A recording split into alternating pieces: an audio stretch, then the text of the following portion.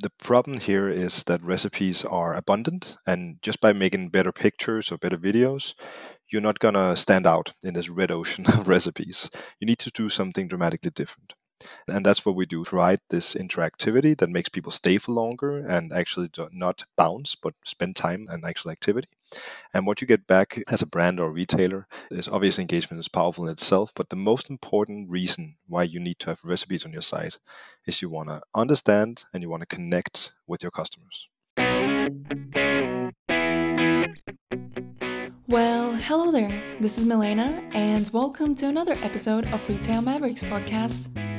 This podcast is proudly sponsored by Hivory, a pioneer of hyperlocal retailing. Our guest today is Michael Haas, the CEO and founder of PlantJammer, with previous work experience in management consulting at McKinsey & Company and investment banking at Merrill Lynch. So without any further ado, we'll jump right into Michael sharing with us what inspired him to start PlantJammer, what it is, and the reasoning behind the name. So basically, even within McKinsey, you have this mindset of focusing on impact. Where can I have the most effect of the hours that I spend at work? And it just occurred to me that in other jobs, I was doing something that someone else could also do if I stepped out. Whereas if I started my own, I could really make something that no one else would have created without me. And that excited me. And I felt that within food, there's really some change that needed to happen.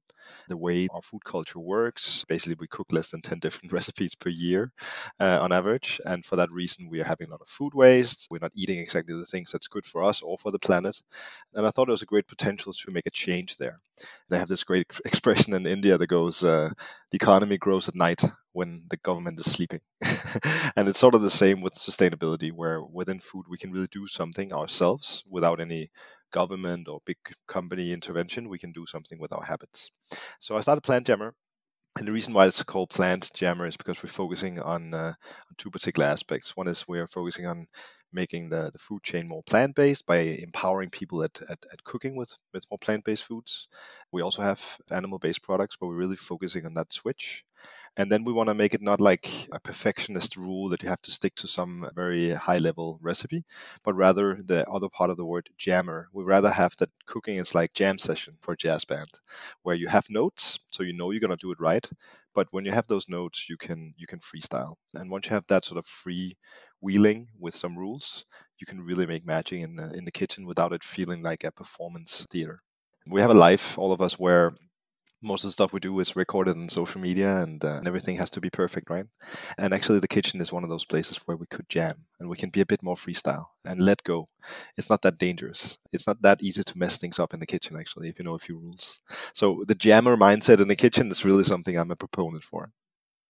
So, Michael, who are your target users and how does your solution work?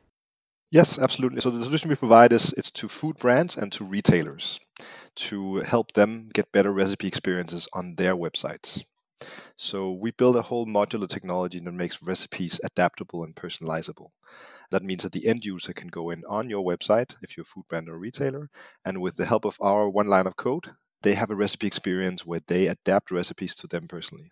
They find a recipe, they make it vegan, they say, what can I do to make it more Mexican or more Mediterranean, make it more creamy, more spicy, substitute a few ingredients, get spice pairing, all these aspects where you're in control as an end user. And if you're a food brand or retailer, you get this on your site, obviously focused on your particular food products, but it gives your end users this freedom to really sort of jam. And that way they get something completely new than your average recipe site. And the reason that why that's important is because recipes in general tend to be good at attracting people, but not very good at engaging people on your websites. So if we can make something different that gets people engaged and personalized, suddenly we can get all that traffic to create real connection between customers and brands and retailers. And that's what we do. Michael, can you elaborate more on the one line of code and what technologies and capabilities are behind your solution? We just start at the application level. So, as a food brand or retailer, it's called an iframe. It's one line of code of HTML you put on your site. It links to our servers, and then suddenly you have the recipe experience there. So it's very easy to implement, and then you have the whole experience. Now that unbundles a bunch of technology we built to build this recipe experience. What we did on our side is we actually do not have a simple database of recipes. Rather, we taught an AI how to cook.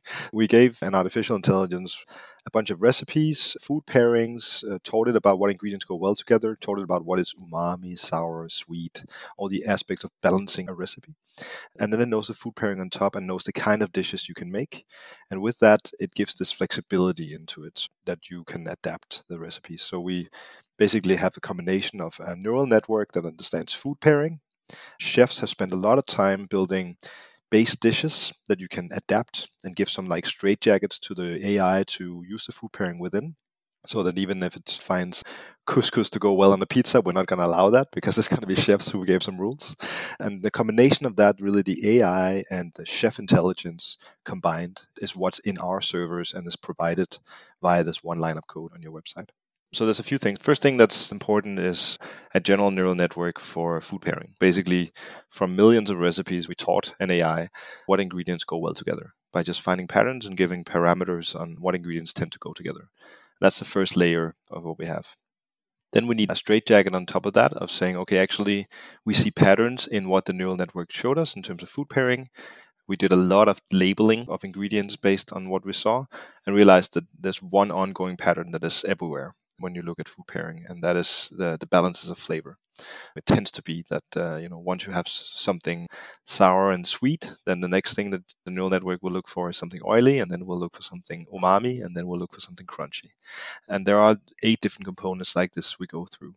So we learned that actually is powerful, and that's actually a learning experience to realize. We adapted all ingredients with those tags and where do they fit into those flavors, and then actually ask the neural network to go through those flavors one at a time. Because that way we don't just have a black box of a neural network, we also have a language around it that people can be guided around. If you download the Plant Jammer app, then you'll see something called the Gastro Wheel that basically goes through these components one at a time, visually, teaching people what are the balances. That's the second part. The third part is now you've picked good ingredients and you have to put it into context of a particular recipe. And we worked a lot with the American chef Mark Bittman, who used to say that there's only 10 recipes in the world and everything is a branch out of those 10 core recipes. We find there's more like 400 and we made those. An example being a risotto. You always do the same 6 steps in a risotto, but you can make millions of different kinds of risottos based on your ingredients. So we build these frameworks around how do you put them together when you make, for instance, a risotto. What are the good steps to always have in a risotto? And we do that for 400 different dish types, which becomes billions of different recipes at the end, depending on your choice of ingredients. So combining those 2 technologies, that we then build another neural network, which is based on just like the Netflix algorithm that says people like you tend to like this and you haven't seen it yet. There's a similar thing with recipes where we can see, based on your choice of ingredients, the ingredients that are available in a particular dish type, and people like you, most likely to be recommended now. So, with the Netflix example, do you need to collect users' personal data at Plant Jammer to be able to provide such recommendations? What's important for us is that we don't really collect personal data. We keep these things separate. So, and then the other part is just looking at patterns of ingredients and patterns of dishes that you pick. We just put you into a cluster. For that reason, we don't hold the personal data, but that doesn't change the fact that we get requests almost daily by people who want us to delete their data, even though we don't have that data. We have to say that back, that actually we don't have your data. We have email, we can delete that right away, and we do that. But we don't connect that with other aspects for what's called GDPR reasons here in the EU. We're very careful about this, but we've also set up a system whereby this is never an issue. What pain points is Plant Jammer trying to address? Why do conventional recipes not work? The simple pain point is if you just look at the metrics on your own website, your brand or retailer on your recipes. Recipes tend to have what's called a bounce rate of more than 40%. That means that almost half of the people who go see a recipe, they never click anything on the recipe and they just go out again. So you lost that traffic and it was completely irrelevant for you. On top of that, even the people who get to click, they spend less than 2.5 minutes on that recipe. That means they never cooked it.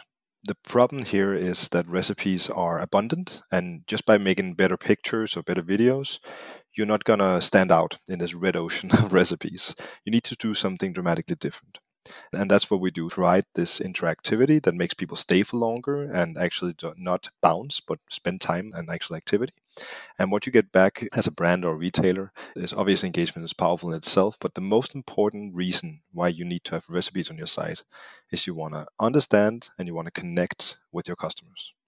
And that's exactly what this empowers, because think of it, an end user who goes here and clicks 20 different things to substitute ingredients, show that it's vegan, get it Mexican. That's data on your kind of customers, what they like, what they actually cook, and also what they don't like, so what they substituted out. And that's a data dashboard we give back to our customers once a month, where they get to understand their customers better. We don't hold the personal data, you hold that, but we have a general data layer that tells you your customers look like this, and this is what they like and not like, which guides you in doing better marketing, better category management, even be doing new product development based on these insights. If you do some research on millennials in particular and their cooking habits, Google did a really good study on this. You realize that the biggest pain point when it comes to cooking for people, it's not the cooking itself, it's the discovery of what should I cook. It's the meal planning aspect, whether it's just one recipe or many. That's the pain that we want to solve for. And that you cannot just do with one beautiful recipe. It has to be a journey around finding it, whether it is search or it is adaptation of the recipe to you personally. And that's a space where we are actually quite alone, not many competitors in the space. And that's actually a problem for us, because we have to communicate our technology a lot, because we cannot just say, oh, we're like those guys plus this feature. Eventually, there's got to be many, but right now we're quite alone. So, Michael, you have talked about personalization capabilities of PlanJammer. Does PlanJammer also have localization capabilities? In other words, some ingredients may not be available or popular in some countries. How do you solve for that? First of all, there are some patterns that are recurring across gastronomy. So whether you're in Japan, Mexico, or Colorado, you have certain balances of flavor that's just human nature. We want something that has a little bit of sweetness, a little bit of sour, a little bit of umami, a little bit of crunch, really creating those balances. So that's a common thing. But then the ingredients that create those flavors are different from region to region. And therefore, we have a big database of recipes that covers the whole space, and we're adding more as we learn more. But then we, on top of that, put what we call masks, which based on the region that you're in, certain ingredients are going to go out and certain ingredients are going to be prioritized higher. We even guide the AI a little bit of saying it might be great to have tapioca in this dish, but only propose it to Brazilians. And that way we can make sure that it's localized also on the gastronomical level. Out of curiosity, can you give us an example of a controversial food or ingredient pairing you have learned from your technology? Banana and zucchini, actually. Banana and avocado as well. But banana and zucchini is a very controversial one that we learned from the food pairing technology. Interesting. I will look into that. On another note, what was the decision behind integrating artificial intelligence and machine learning algorithms and technology into your solution? I wanted to learn how to cook. Working in McKinsey 80, 90 hours a week, it didn't give me much time for that. I needed at some point to get that skill, and that happened before I started the company. I started looking into how do I learn how to cook. And the first thing that sort of occurred was exactly these recipes that are static and built by some authority, then would have to follow. And I didn't really appreciate that journey of having to, meticulously follow someone else's step. I wanted sort of a layer above that of why or learnings. Stumble into the whole space of food pairing, which is something cleaner where you basically just say, I have one ingredient, what goes well with it? And that journey was something that I enjoyed. So I started looking into food pairing and really wanted to have a product that just told me what goes well together. And after a while, realized there's books written about this, but there's no real sort of good product that helps me in this direction.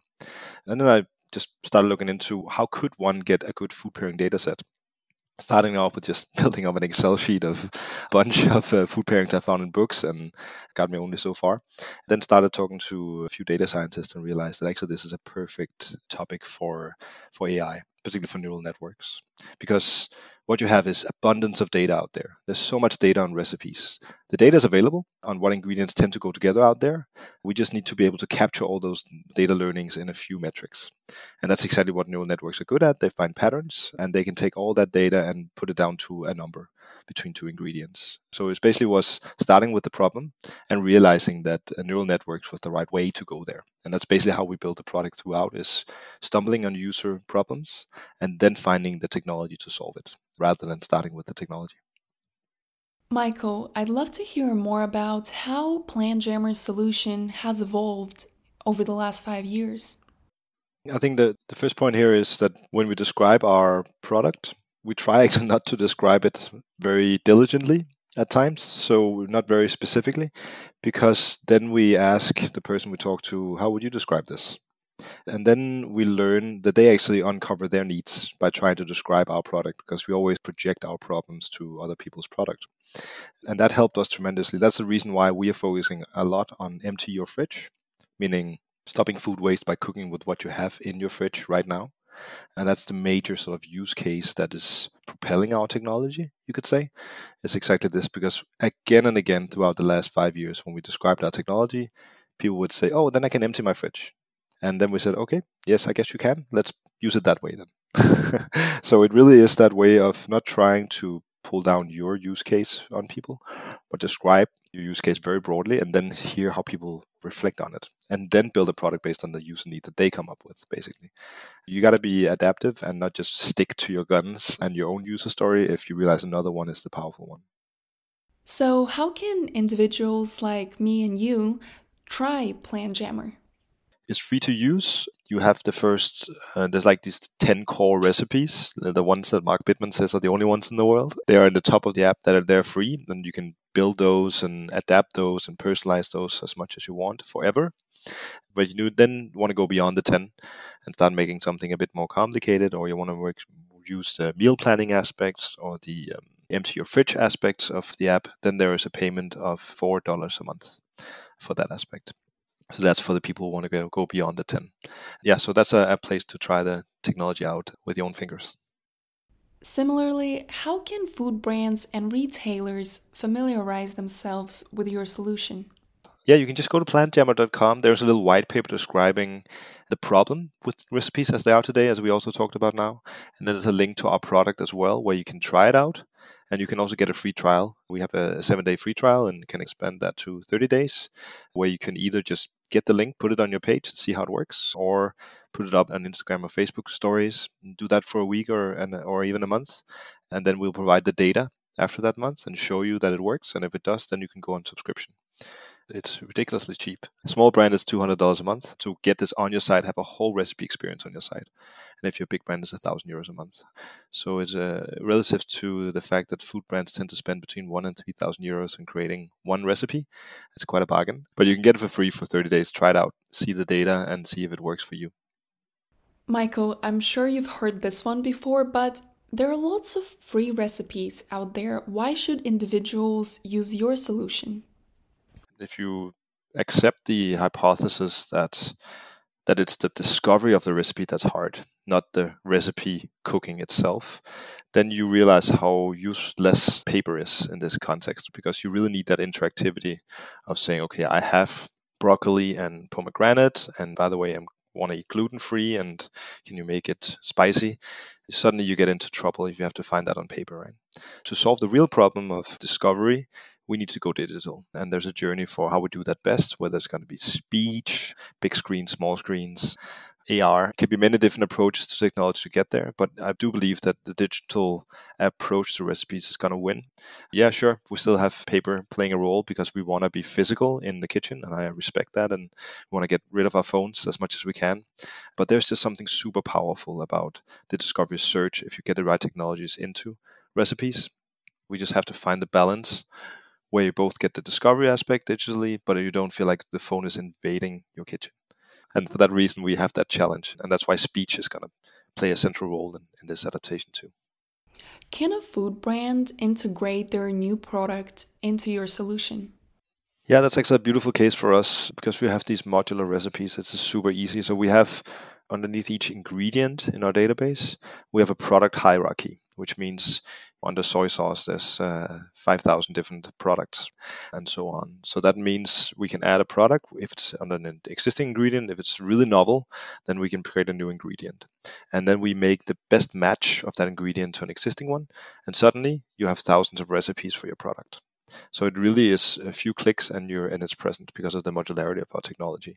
So you will not need to create a whole new recipe bank once you create a new product or new ingredient.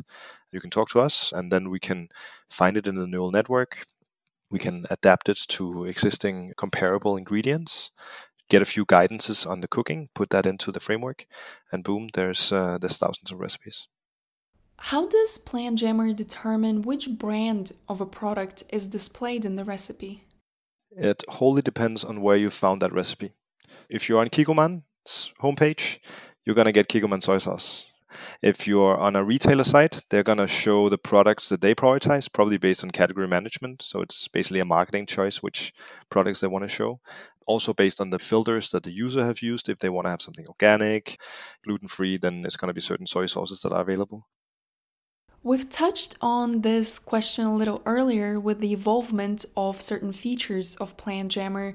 Can you elaborate more on the story behind the evolvement of the startup? What were the early stages like? What challenges did you face? What helped you overcome them? And maybe any changes in the direction that you have taken? In the beginning, it was just getting confirmation or rejection of our hypothesis. So could we create something here that people actually wanted? That was the most important part. And we just needed to find the cheapest way possible to make that test. In the beginning, as I mentioned, I just made Excel sheets of food pairings and paid $5,000 on Upwork to get a guy in Bangladesh to build a WordPress site where you could do some of the stuff I wanted to do. And that got us to confirmation, get a few thousand people to use it and be excited about it enough that we could then get investors and get actual programmers in the team. And that was stage one. Setting up the team and getting enough validation that we could, with conviction, get funding and start building something. And then we went down a journey of starting with the simplest possible product, just food pairing, really, just saying what goes well with what, and that's it. And then listening to customers. What are the things we have do you not want, and what is the next thing you want?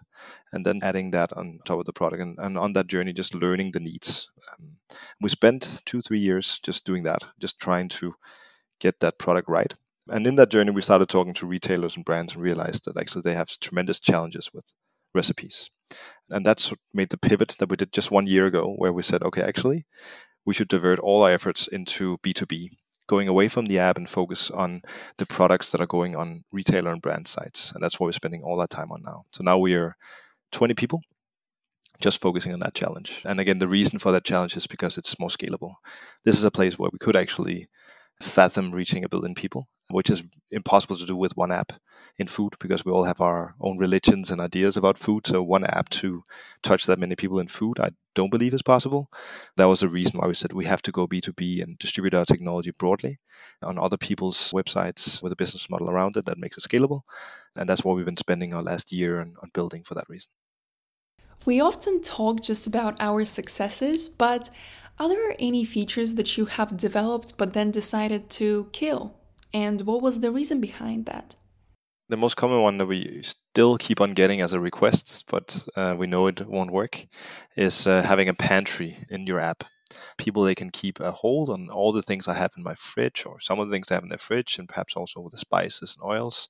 And then they just click a button and they get a recipe. This is quite easy for us to solve technically. The problem with that use case that everyone talks about and find exciting is that once you live it, you realize how hard it is. It's very easy to type in the things you have in your fridge and you have in your spice cabinet. The problem is getting stuff out. The moment that you used your carrots and there's none of it left, you also have to go to the app and actually register that. No one does that. And for that reason, basically that's a feature in an app or in a website that will only give people bad conscience about the fact that they're not keeping it up to date. It's a feature that makes so much sense. Everyone is requesting it. It's relatively easy to build within our technology, but when the rubber hits the road, it's a counterintuitive part of the journey, which is that getting the ingredient out of the app that actually holds people back from getting the most of it, and it even gives them bad conscience about it, that they're not keeping it up to date. So it's really a detractor of value in this case. That's probably a good example of a feature that we had to kill after testing a lot. Michael, with the increase in e-commerce and online grocery shopping, does PlanJammer have capabilities to talk directly to the retailers' apps, simplifying the consumer journey? We're going in the direction, not quite in the kind of user journey you just told me. It's the moment you use the carrots, you want to buy more carrots. Rather, who start doing more online shopping, start doing more is meal planning, meaning that they plan or would at least like to plan for 5 meals or at least 3 for the week. That's an aspect our technology can solve and will solve. So we're working with finding one retailer per region we partner with, both food brands and on the retailer sites themselves. Give a meal plan experience where you personalize a meal plan. You're choosing your settings. How many people am I? Do I have children? Am I vegan? Do I like Mexican food, Thai food? Are there ingredients I don't like? And then we create a meal plan that you can adapt and then click shop. And then it actually goes straight to the shopping basket in the online retailer we partner with. When it comes to PlanJammer geographical presence, which countries is it available in, and what's your main geographical focus going forward? We do well in Europe. We have biggest presence in Germany, the UK, Spain, and France. And then in some of the small countries like Denmark, where I'm from, and Sweden. We are just about to enter. We have 5 different clients in the US as well, so that's an interesting space. And we would like to generally spend much more of our energy in the English-speaking parts of the world. We have a good translation mechanism that makes this available in many languages, and it means we are quite strong in small countries where recipes are less available, and hence we can really make a difference. But in the English-speaking, we actually have the best recipes. New Zealand, Australia, UK, US. Those are places that make a ton of sense. Canada. Ton of sense to spend more of our energy on. Is it time and resources consuming to translate recipes to different languages? Because the recipes are modular, we actually have a lot of strings of text that are repetitive. So you're cutting your tomatoes the same way, whether you may use it for a pasta or you're using it for a salad. So for that reason, we can actually reuse a lot of the strings of text, and we do that. And that means it's quite easy to translate this to small languages. It's a matter of 2 or 3 days of a translator, and then we have everything in a new language. And for that reason, we have presence in anything from Lithuania, Latvia, Estonia, to Czech Republic, to Sweden and Norway. Small countries are super accessible for us, and it's something that we don't keep away from. They tend to get requests for it, so it's a direction we're going, and it's not nearly as big concern for us to localize as it is if we had a recipe database that was more classical. It's a quite easy journey to go down. What is the end goal you're pursuing with PlanJammer, and how far along are you in achieving this goal? At the highest level, I started off PlanJammer saying we want to touch the way 1 billion people eat. And that means we want to have 1 billion people who don't necessarily use our products on a daily basis, but they've learned something by using our products. They're acting differently in the kitchen because of this. And particularly what they're doing is they're cutting down their meat consumption and they're cutting down their food waste. That's the vision, getting 1 billion people to change behavior in the kitchen. That's the highest level of change.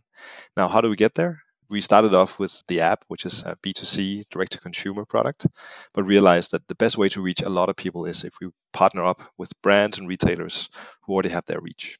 And that's one reason why we build these products that are available on other people's sites. It's distribution of our technology so that we can really get that impact that we all want to have on creating a more sustainable food chain at scale via partners. We're just about to add another product based on shoppable meal plans, so that users, they type in a few settings and then they get a meal plan that they can adapt, perfect personalization, and then get delivered to their home via their favorite local retailer. So we're partnering with retailers and food brands for that journey as well. Building a bunch of products based on our technology that enables that overarching vision of getting people to cook more sustainably, more healthy on a regular basis. We do want to touch 1 billion people, so we need to make this technology readily available. We right now have a little bit more than 1 million downloads, 1.5 million download in our app. On a weekly basis, we're touching around 1.5 million people cooking. We still have to multiply that by 1,000. And what's important is that we don't get infatuated by the big numbers, but that we just succeed with one company at a time. And that's really the purpose right now is, can we get 100 really happy food brands and retailers who love what we do and want to spread the word about us? That's much more important. And even before the 100, we want to have 10. Currently, we have 30 customers, and they're happy. We want to make them ecstatic. And if we can make 10 of those ambassadors that talk about us left, right, and center, then we have the product that we want to have. We're spending most of our time on product, making sure that it's the best possible. And with the customers, the end customer, make sure they're happy about what they get and we adapt it right. We don't get too infatuated with 1 billion. We just focus on making a great product for very few. That's what scales at the end of the day. But right now, it's about doing stuff that doesn't scale, and it's about getting a really, really awesome experience for people that really helps people in their homes. And then the 1 billion will follow. Thanks to exponential growth, we do grow by around 20% every month. So if that continues, then we're not that many years away. Michael, thank you so much for taking the time to answer all of my questions. Certainly, there were a lot of them, but I'm sure that there is something that you wish people would ask you more often. What is that question? Good one. I think one thing is, why focus on food waste in the home? Because that's what we're doing, right? We're focusing on empowering people to empty their fridge, use what they have. Why is that important? And the answer is basically that of all the food waste across the food chain, 44% of it is happening in the home. That's where we can make the real scalable impact on food waste. We also do have a product that's focused on stopping food waste in the store, where we're enabling the stores to identify products that are close to expiry and then put them in the Stop Food Waste experience on their website. So they're empowering people to go to the store and find it. But the bulk of food waste is still in the home. So it really is the problem, but also the solution lies in the hand of the customer. Thank you for listening until the end of this podcast. I hope you enjoyed it as much as I did. If you want to learn more about Planjammer, navigate to planjammer.com or download the app. If you want to learn more about Hivery products and what Hivery does to change the way retailers do business today, navigate to hivery.com to learn more. And if you liked this podcast, I highly encourage you to check out other Retail Mavericks podcasts. Stay tuned, and till the next time, everyone.